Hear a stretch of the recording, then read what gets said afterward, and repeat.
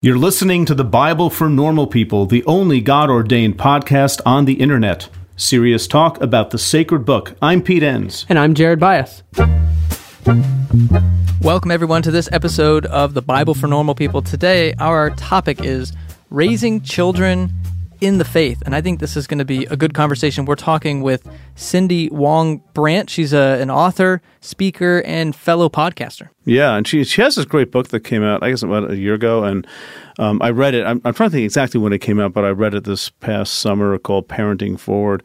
And it's just a really great book, I think, for thinking differently about raising kids, and differently than, I think a lot of us that have experienced the evangelical world. And again, I want to say that in a way that doesn't sound like bashing something, but it's just the reality of what it means to raise children in the evangelical world is oftentimes something that when people come of age, they wind up really struggling to work through some of the challenges of some ways of thinking about life and scripture and God and things like that. So Cindy has, she has her way of looking at that will not reproduce, I guess, those struggles in children. Yeah, and I was really excited about this because it's a question we get a lot, and it's a question I've thought through a lot as a parent of how do we raise children with vibrant, healthy spiritual lives, but not having to go the same journey that I would have went through, which had a lot of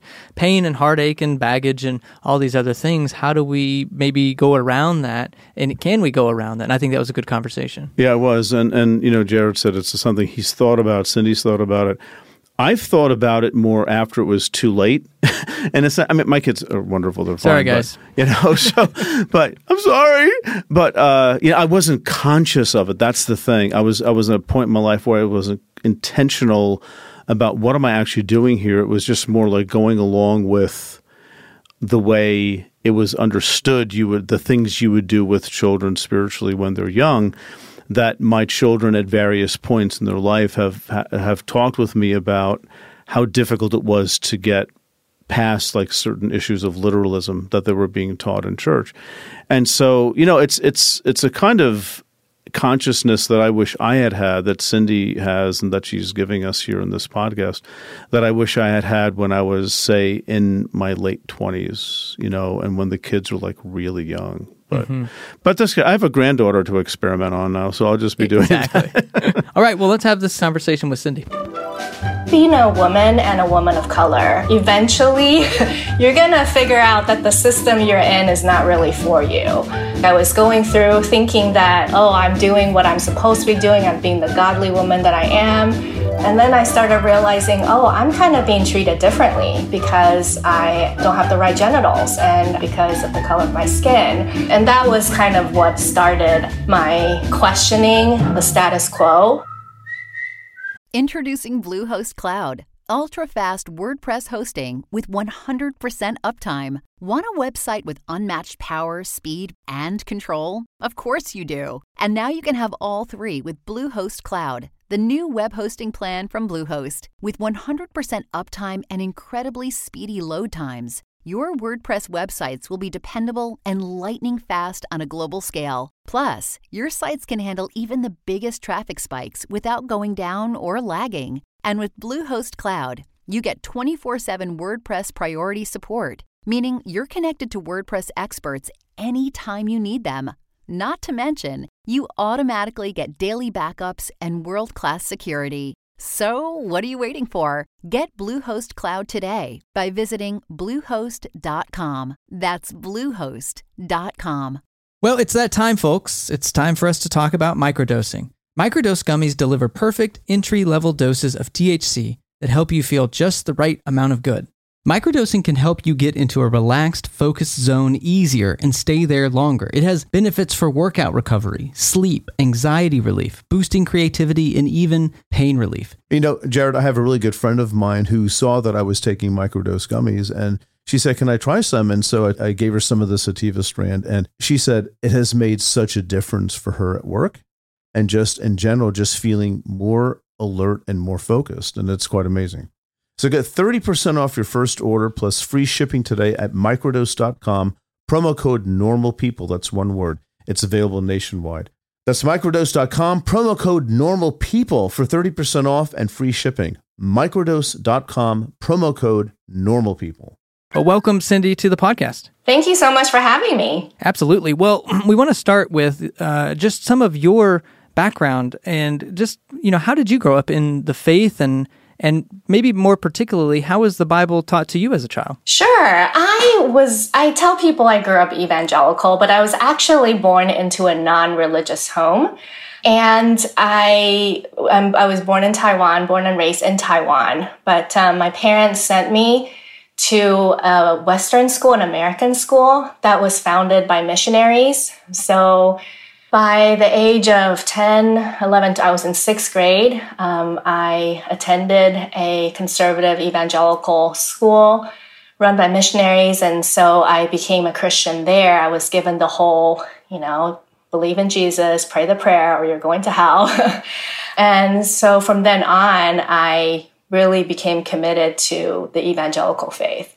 So that was how I was raised from about 6th grade on. And then I went to Wheaton College, which, as many of you may know, is kind of, the Harvard of evangelicalism. And I went to seminary at Fuller. So I've really kind of maintained this path of evangelicalism. But I've since deconstructed, and I call myself an ex-evangelical or any number of other terms, progressive, post-evangelical. And so now I'm not sure where I'm at right now, but just on the left side of things. So you're not really into labeling yourself really at this point. You're just on this path, and you're totally comfortable just being what you are right now. Yeah, I think those of us who have done a lot of evolving faith, right? Like we know what's the point. It's just going to change. It's like, why make your bed? You're just going to make it anyway. Okay, got it. Yeah, and I think also, like, as a public person, it feels like if you announce anything, you just get labeled. Right. And I don't feel like I owe people my faith identity. Well, you don't. Right. Exactly. So, but as much as they might clamor for it. Yeah, and that's fine. And it doesn't matter what you say anyway. People are going to have their opinions. So if I say I'm a Christian, people will say, oh, no, you're not a Christian. And so whatever. Well, so Cindy, okay, so you were raised then sort of as evangelical in America, and you learned all that stuff. But then you mentioned a process of deconstruction. Like, what were maybe one or two things that triggered that for you? Right. I think being a woman and a woman of color. That'll do it. Eventually, you're going to figure out that the system you're in is not really for you.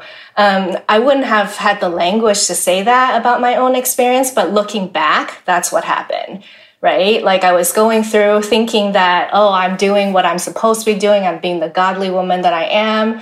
And then I started realizing, I'm kind of being treated differently because I, don't have the right genitals, and I'm being treated differently because of the color of my skin. And that was kind of what started, I think, my questioning the status quo. But then also, sometimes I think it's funny because I went to Wheaton, which is kind of known for its academic rigor and critical thinking. And I had a brain, and I started thinking about You actually did what they want you to do, right? And then it all falls apart. I'm not sure they'd be happy about where I took things, but yes. Yeah, so it's just critical thinking and figuring out that, I don't know what I think about this, and following my curiosities to its conclusion sometimes, not being afraid of the slippery slope.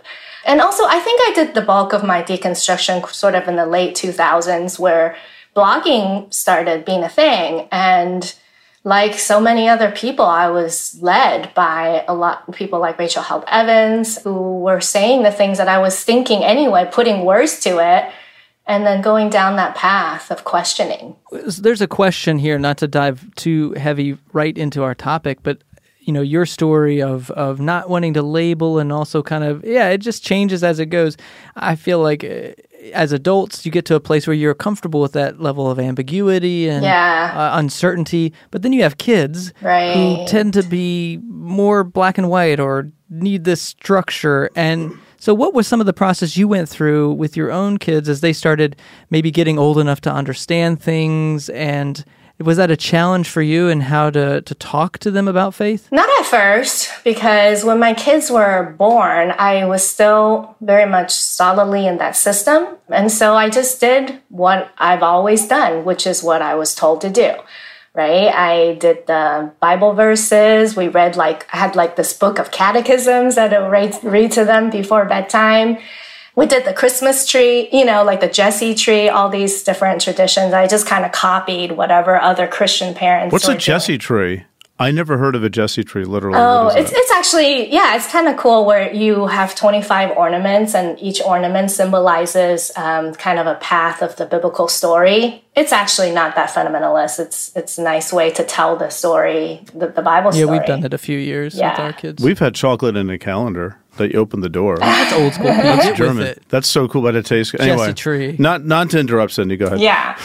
So no, at first it wasn't difficult at all. I think it was when my own faith started going through a crisis that I began to, not only was I questioning my own faith, I was questioning what I wanted to do for my kids. And it was hard. And that's why I kind of started this community that I've started on Facebook called Raising Children Unfundamentalists. It all started just with me saying, well, what the heck am I supposed to do when I'm questioning my own faith? And then my kids they're in that phase of faith building, faith fusing, when I'm in the phase of faith deconstruction, right? So how do we deal with that at the same time? So that was the question I was grappling and thinking about. Yeah. And I've learned a lot through being in community with other people and how other parents are handling it and figuring out for myself. So, you've been thinking about this stuff for a while. I mean, a question I get an awful lot is exactly the question you just uttered, which is, what do I do? I'm having this great time rethinking my faith and deconstructing. I don't know what to do with my kids, and they ask me. And I just say, go read Cindy's book because, I have not thought about it at that. I mean, I've thought about it, but not really existentially. Right. Because these thoughts came to me when my youngest was like 18. Yeah. You know what I mean? It's like my kids were into their 20s in college. It was a different kind of time. But, you've written this book, Parenting Forward, which it really is such a good resource, Cindy. I mean, it's such a good way to pass this on to a number of people. But you're the expert here. Okay, this is what's happening. There's a couple of things I would say to parents who find themselves in this situation. So first of all, you have to understand that those of us who are going through deconstruction or are going through a faith crisis, we have a lot of baggage, right? We have this baggage of, the things that we learned from fundamentalism or evangelicalism. We have the biblical literalism, all these baggage that we have. And so that when we encounter spiritual truths or any religious language, sometimes it triggers that baggage. And so when our kids are learning these things from Sunday school or from the wider culture or from whatever, we can be tempted to project our baggage onto them. And the thing that I would say is that we have to understand that. We have to be aware of our own baggage and understand that our children are not us. They are learning, they're, not a total blank slate, but they are learning all these things for the first time. They haven't yet gone through some of the spiritual trauma that maybe a lot of us have gone through. And so to kind of balance that. And then some people think that children need to have a container. This is actually Richard Rohr's language, like a first container, like they need to learn what it is about faith first and then deconstruct it. I don't love that idea because it just kind of sounds like you have to repeat your own path with your children. Like you have to get them to learn faith a certain way and then so that they can grow up and deconstruct it. And I'm like, no, that's the opposite of what we're trying to do. what we want to do is to not give them that trauma, right? Like we want to break the cycle of spiritual trauma in our lives so that they don't have to go through that. This is not to say that they're not going to learn and go through that differentiation process of like owning whatever faith they have for themselves. Like that's still a normal developmental process as a human and as a spiritual being. Yes. But we don't have to traumatize them, right? In that process, I think, I could be wrong, but I think that it is possible to raise a spiritual child through the stages of even those like questioning and, fusing and questioning and rebuilding. You can do that without trauma. Yeah, and that's almost a new thing for people to hear, I think, because what other tools do we have other than almost to even subconsciously reproduce our own experience in our children? But that's not a healthy thing, you're saying. You have to know yourself well enough not to do that. That is this is new, right? This is a new way for a lot of people to think about. Well, I've been learning from a lot of like liberal traditions that they were raised in church and they were raised with religion and they're not traumatized. And when I first started hearing stories like this, I was mind blown. I was like, you were raised like knowing about Jesus and go to church and do liturgy, but you don't have any trauma. You don't have any baggage, you are spiritually healthy. And that got me thinking, okay, well, how did you do it? How did you raise your children? And most of the time it's the same, it's actually kind of common sense. You give your child autonomy, let them question, give them critical thinking skills. Don't put kind of doctrine above their well-being, these kinds of things that it was just new to me given the environment that I grew up in. Right. The one thing though, that a lot of people who were raised in progressive traditions will tell me was that they didn't, this is relevant to this podcast, that they didn't know the Bible very well. Right. And they actually feel bad about it. They're like, I wish I knew the Bible like evangelicals do. Yeah, so the Bible, not to put words in your mouth, I'm not trying to be needlessly provocative, but the Bible can be a problem, right? Let's shift to that. Let's talk about this because, most of us I was not raised this way by my parents, but I was raised this way in an evangelical culture that you read your Bible with your children every day. And I remember having a discussion with a young father once who's had 3 young kids, and he was really very proud of the fact that they're working through Deuteronomy with a 6-year-old. And I'm thinking, okay, let me know how that works out for you.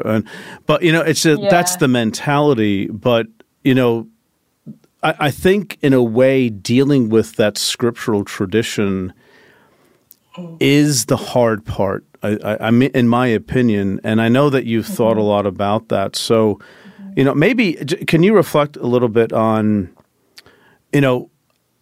like how much should we teach our children about the Bible? And that's like a heretical thing to ask in some communities, but I wish I had asked myself that question when my youngest was 3 and 4 years old. Yeah. So what do you think about that? I think there's a spectrum, right? I think about people who have been, again, traumatized by scripture. So like LGBTQ people who have been clobbered by the verses in the Bible. And I think it's a lot to ask people to read the Bible every day with their children when they've been traumatized by those very words. And so for people like that, I would say you don't have to. You don't have to raise your children with something that's so painful for you. There's a lot of ways to raise a spiritual child and even a Christian child without involving the Bible so much. And again, yes, I understand this is very heretical to say, but I really believe that. When the children get older, they can explore the Bible for themselves, right? Like it's not too late. And so I would say, well, you don't have to. Now, having given people that freedom, I also want to say that if you do, it can be a beautiful thing. Like it can be a wonderful thing because the Bible it's an instrument of pain, but it's also an instrument of liberation. And it has really fun stories, right? The stories are diverse and they're gritty and they're exciting. When you were asking me about the way I grew up, I wanted to say that before I went into that conservative evangelical school, my parents actually sent me to an Anglican school. And that was the first time I was exposed to the Bible. And I still remember I was in 4th grade falling in love with the story of Esther. And I just remember that's it's kind of fuzzy, but I remember I read it over and over again and I fell in love with it. And I had no other teachings. I didn't go to Sunday school. I didn't know anything else about Jesus or Christianity or anything like that, but I loved Esther because it was like a fun story.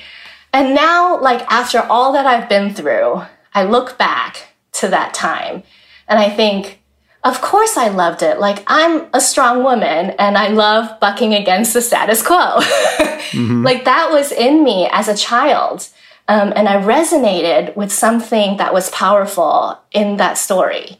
And so I think that introducing the Bible to kids, it can be a wonderful thing. Now, I have lots of caveats because there's a lot of violence in the Bible. So you do also have to know your children's temperament. Like if your children is very sensitive to, say, cutting off heads, shedding foreskins, that kind of stuff,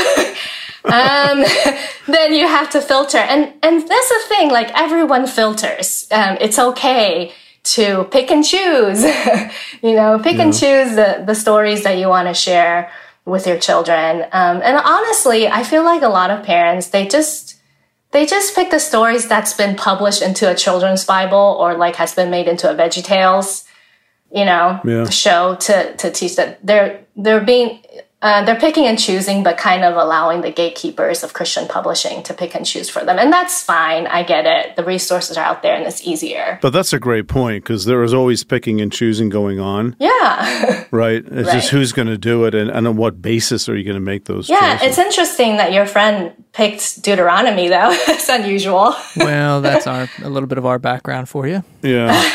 Oh, well, alas. A calling is a powerful thing. It's a very strong belief that there is something bigger for you. It's about who you are and where you're going in life.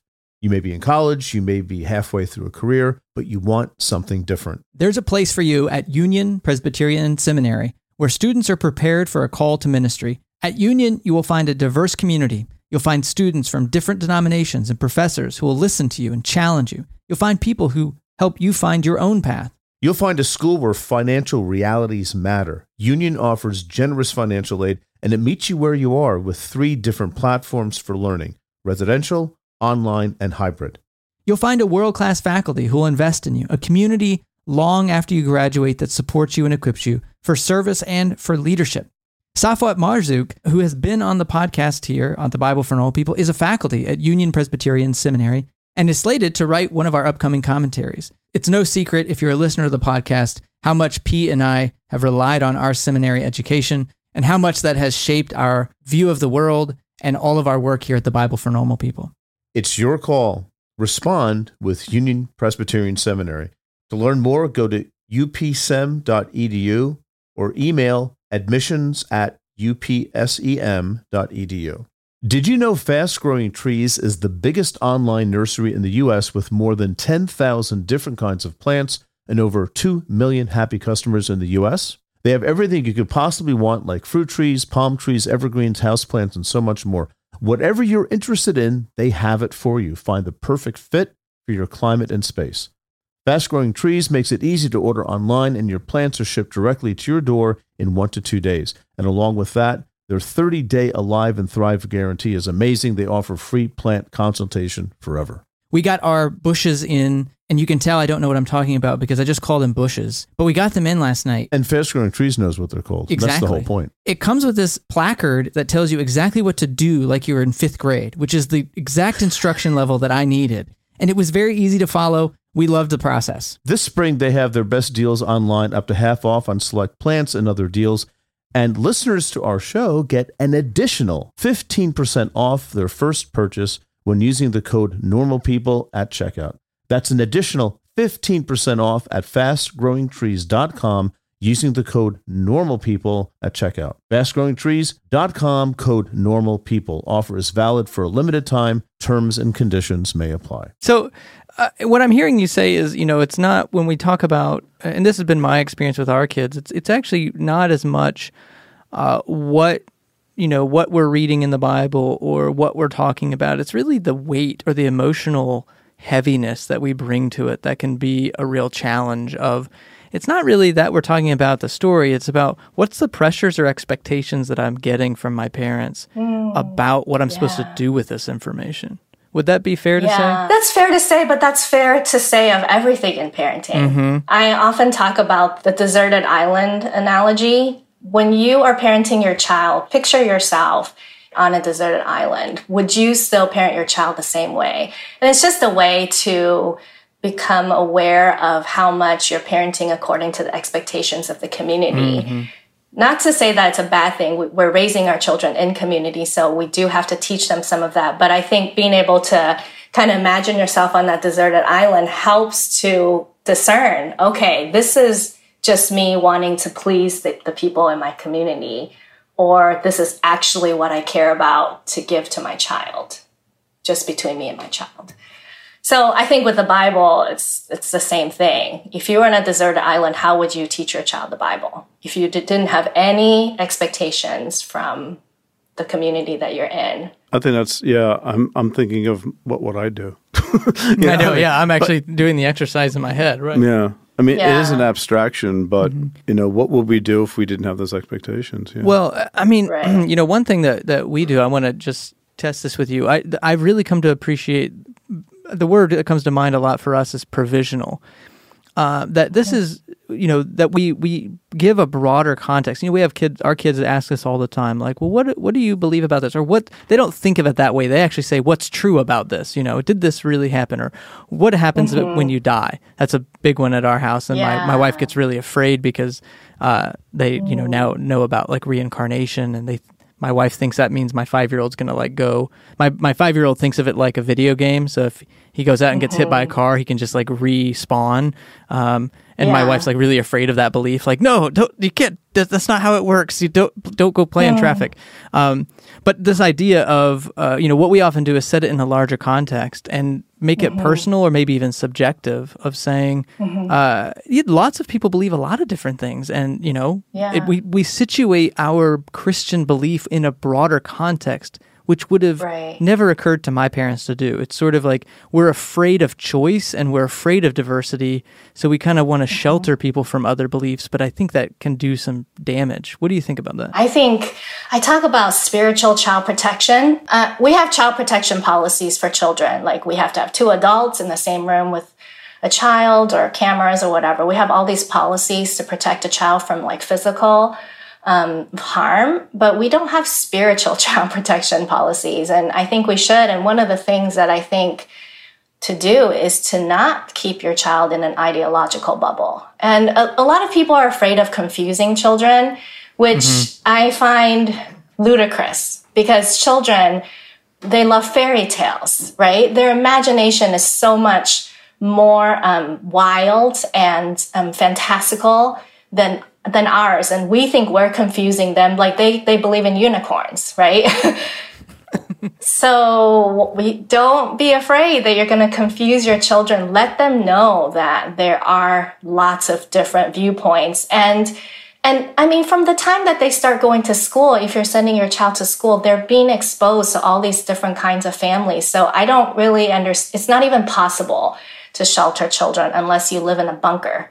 So why not open up conversations and talk about, and the more that you can tell your child that other people believe this other way, the more you actually have the confidence to say, but this is what I believe, and the more that you give your child freedom to say, and you get to decide what you believe. I think that's a beautiful thing. It's like we want to honor and respect other people. I think this is a very important tool for our children to live in a pluralist society. So start when they're young, teach them about other viewpoints, teach them how you and your partner and your relatives are different. And then hopefully I think this gives them the freedom to feel like they can have their own ideas as well. Hey everyone, my name is Brock Beasley and I'm part of the producers group here at the Bible for Normal People. This podcast is brought to you by supporters on the Patreon platform. For as little as $1 a month, you can be part of the group that brings this podcast to normal people everywhere. And as a thanks for your support, there are lots of videos from Pete and Jared, a discussion group, and other rewards, so check it out at patreon.com/the Bible for Normal People. One thing I appreciate about being part of the Patreon group is that it gives me the opportunity to learn and grow intellectually, spiritually, emotionally, as well as connect with other individuals who are on a journey very similar to the one that I'm on. If you're not able to support the show financially, don't worry. You can go to iTunes and rate and review the podcast. That can go a long way to help others find us. And, not leaving out our Android fans out there, you can download the podcast and listen to it on Android platform without any problems. One group in particular we want to thank is our producers group, who truly helped the podcast improve and make it what it is today. Thank you to Michelle Snyder, John Bruss, Sean Phillips, Britt Miracle, Dorsey Marshall, Scott Goldman, Esther Getz, and Trevor Bierrick. The Bible for Normal People couldn't happen without you. Now, back to the podcast. At what point, Cindy, do you think, and I'm going to guess you're probably going to say it depends on the child, but I'm channeling here things that I probably have felt raising children and what other people have uttered, but like at what point is it, quote, okay to give them the choice or to let them know that the choice is actually theirs to decide what they want to believe? Because, maybe younger kids, I don't know, a 4-year-old, an 8-year-old. I mean, like when is like a developmental stage? That's really what I'm asking. Like when are they at a place where that would even make sense for them? What does your experience tell you? I think we should be letting our children have a choice from as young as possible. Mm-hmm. As young as when they're 2 years old and they're trying to decide, and they give them choices like, what food do you want? Which shoes? I mean, maybe not too many choices to overwhelm them, but do you want the red shoes or the blue shoes? Like giving them those choices, you're helping them exercise consent and honoring that they get to choose. And when it comes to faith, like, I think we should always say they have a choice. But the thing is, children, they do need some security and boundaries and belonging. And I think that's the key. So we can say that if you are Christians, you can say, this is what your dad and I, or, my partner and I, this is our faith, this is our tradition, and listen, you belong, and you can have access to everything that we have in our spiritual tradition, and you are a part of us. And I think that gives them that sense of security and belonging. But I would always leave a path for them to say, if you choose something else when you grow up, that's fine. That's your choice to make. Or if you want to choose to stay, to stay in this tradition, then that's great too. I think growing up evangelical, I know a lot of people, they said that, but the underlying thing was, but we would actually be much happier if you chose our tradition. Well, they'd be, I'm not looking down on anyone. I've experienced this. You're scared to death if they actually take you up on that. That's right. And that's a hard thing for people because that's why I think, like you said, way at the beginning, Cindy, I think it was a very important point. It's about knowing yourself too, right, and going through your own process and like asking yourself the way I've asked myself, okay, what am I actually afraid of? Am I afraid of what it looks like? What am I really at the end of the day truly afraid of? And that's an important question for parents to ask themselves, but that doesn't happen unless they see the need to be, to use the trite phrase, on a journey of faith. But again, this isn't bashing bad parenting or anything, but it's that model of journey is not one that is really popular in some Christian circles, maybe in an evangelical context. It's more shoring up, the fortress kind of thing. But you're saying that mentality will promote the need to deconstruct at a later point in time for the children. Yeah. Right? I think I don't know. I think we have to honor our children's spiritual autonomy. But that's a really good point. I think, evangelicals do tend to think of like the first 18 years of a child's life as you want to like arm them. And they actually use this terminology, right? You want to arm them with as much foundation and weapons to when they go out into the world. And see, that's that binary of like the world is scary, the family is safe. That's not a healthy model because it's not really true. Right. And I think if we want to parent our children in a way that is spiritually healthy, we have to think of the time that they spend in our home as a launching pad, right? They are given tools to be spiritually vibrant. And then when they go out into the world, they can be even more curious and they can explore and discover and grow in a way that's intrinsic to themselves.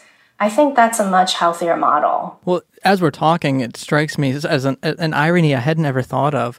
But the sense that, one of the big things for me growing up would have been, when we talk about sin or other things, we say, well, God, respects our autonomy. God respects our free will, and we have choice.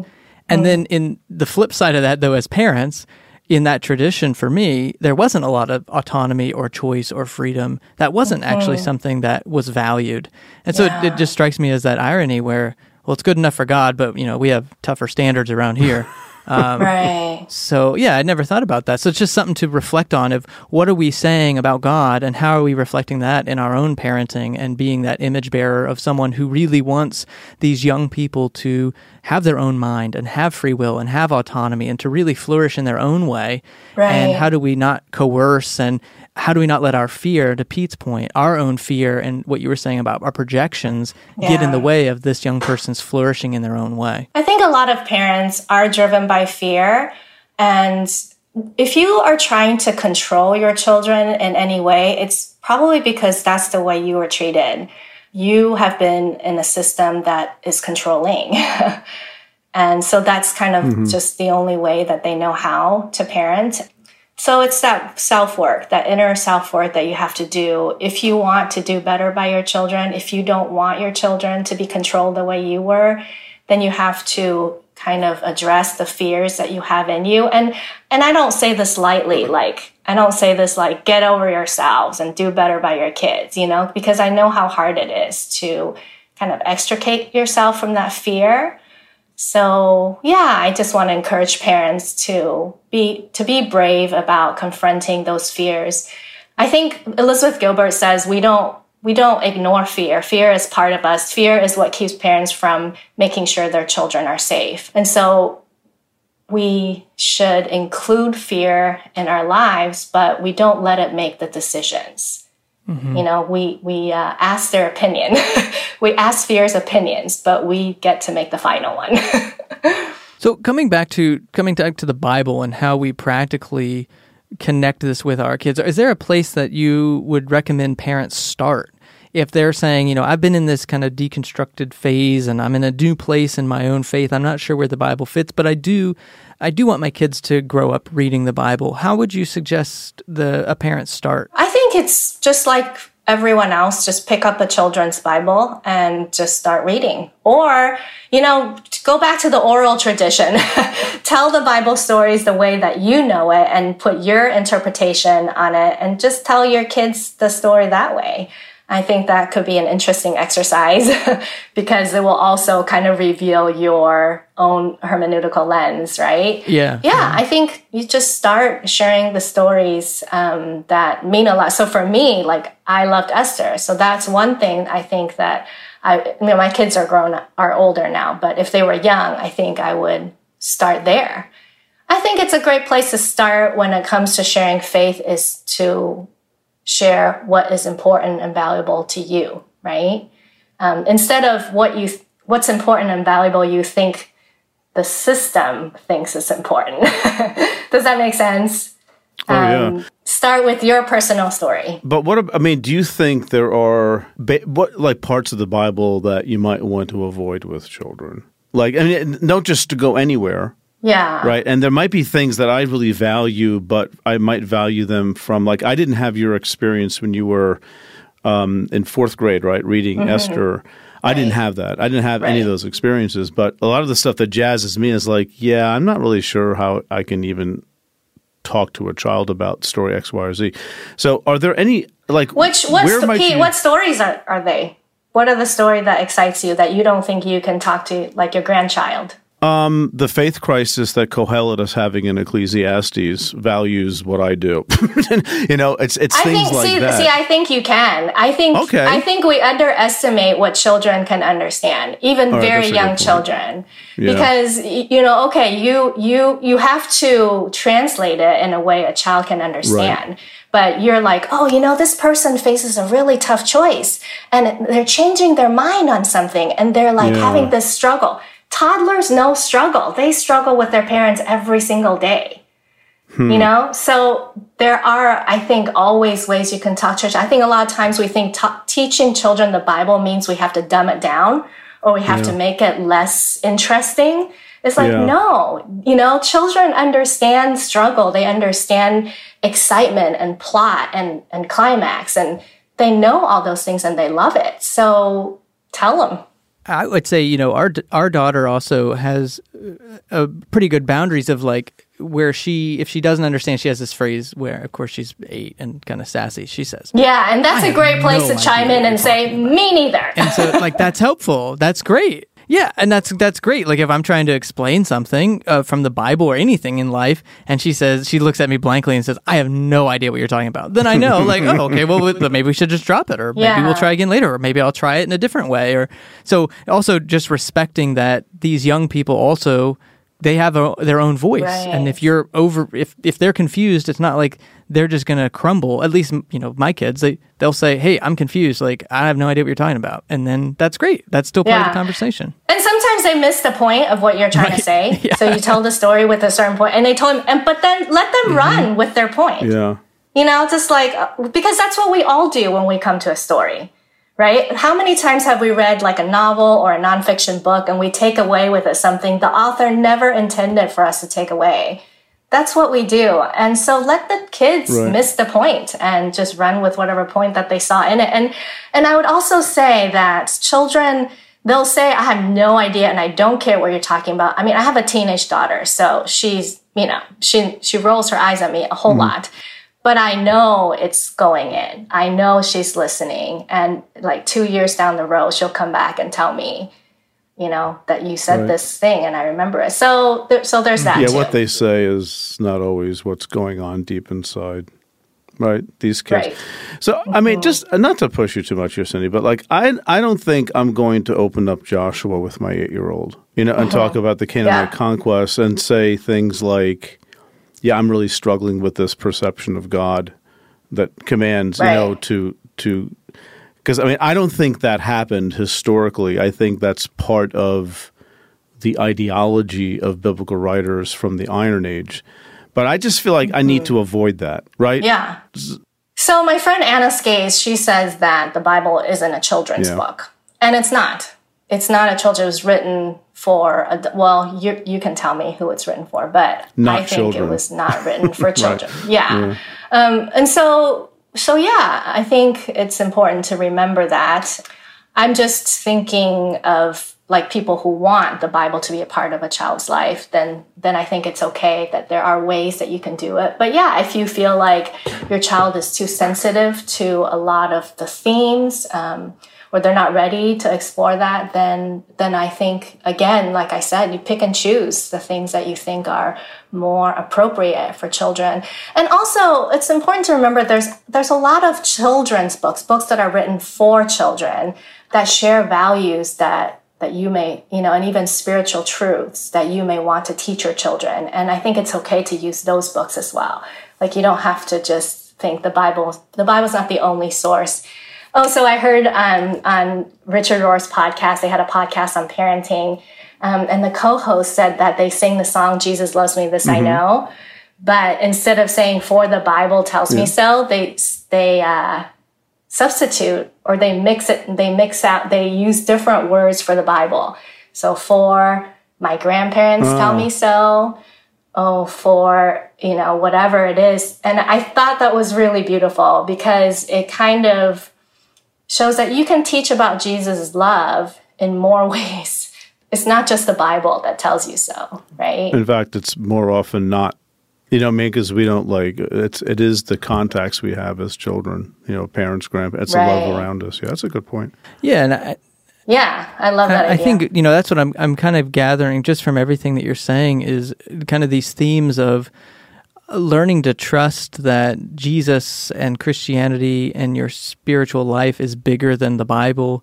And so there are multiple ways of contact for kids that just because you aren't reading the Bible every day really doesn't mean that they're not grasping spiritual truths and values.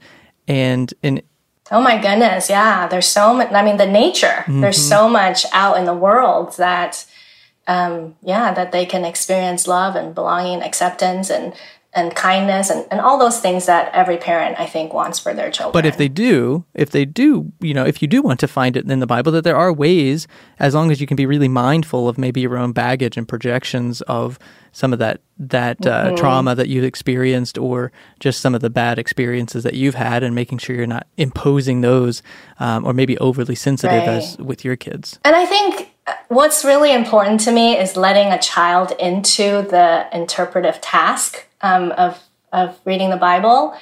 So when you do read the Bible with your children or share stories, really make a lot of space for them to put their spin on it. And I think that's one way that it will reveal your bias or reveal your context. Because when your child sees something totally different in the story that you see, you realize, oh, I see it this way because I was taught to read it this way. But here, my 5-year-old has never been exposed to that, and they see this. So this is what's wonderful about having children. They kind of reveal your baggage and show how contextualized actually your view of the Bible or faith or anything else is. Yeah, so I think when we do share these stories with the kids to then get into that dance with them. So say, oh, this is what I think about this story. What do you think? And then they bring their perspective and then build off that, like talk about it and discuss it and find new interpretations. Like that's what reading the Bible should be about, right? Well, it's always been about that. That's the thing. I mean, that's what the church and Jews have done. There are multiple interpretations to the Bible. So I think we should include children in that. Right. That's an interesting point, to include the children in that. And, that's not a catechetical approach to raising children. That is a personal encounter, engagement with God via Scripture, so to speak, where they're actually a part of it. And I think that's bringing – they're not just objects that we have to teach to come up with the right answer, so to speak, but they're learning about themselves. I think they're learning about God in the process. And we can learn so much from them because they're learning things that we don't know. Like our children are learning things that we do not know. They have a totally different life experience than we do. So for example, I heard someone say that they think Moses was autistic. Yeah, because he has trouble speaking, right, in public.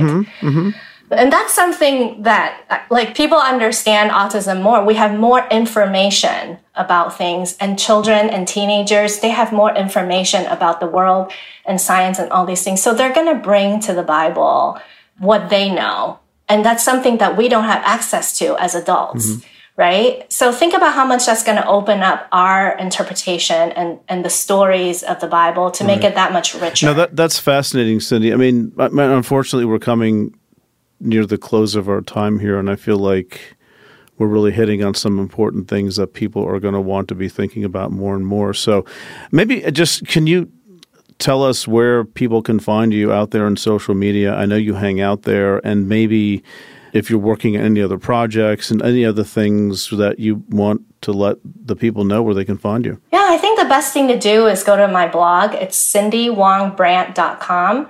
And then I have all the resources that I have available there. And you can link to my social media from there. You can see my book and my Facebook group. Yeah, it's all fantastic. On there.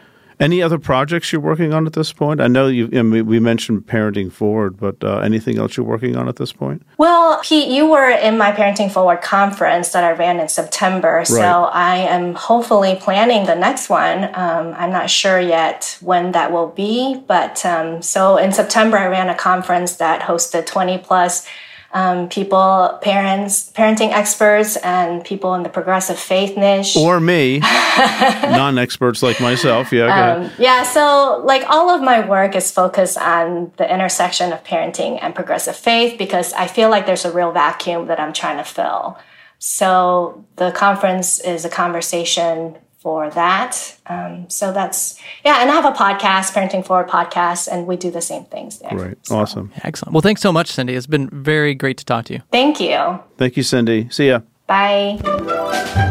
Hey, everybody. Thanks for listening to this episode of the Bible for Normal People. And one thing we haven't talked about in a little bit is the fact that Pete and I are pretty active on social media, too. So we'd love to have conversations with you there. You can look us up, Pete or Jared, at Facebook. We have our own pages as well as on Twitter and Instagram. I, for one, love arguing with anonymous people incessantly over things that don't really matter. Yeah, so Facebook, definitely the place for some of that. Twitter, Instagram, I think we have pictures we do the Instagram thing, books that we read, and a lot of kid 10,000 pictures of my granddaughter. Yeah, daily. A lot of granddaughters for you, a lot of kids for me. Right. And that's where we do. But check it out, because it is a different dimension, and part of what we want to do is build this community. We'd love to have conversations with you there as well. So check it out, and we'll see you next time. See you, folks.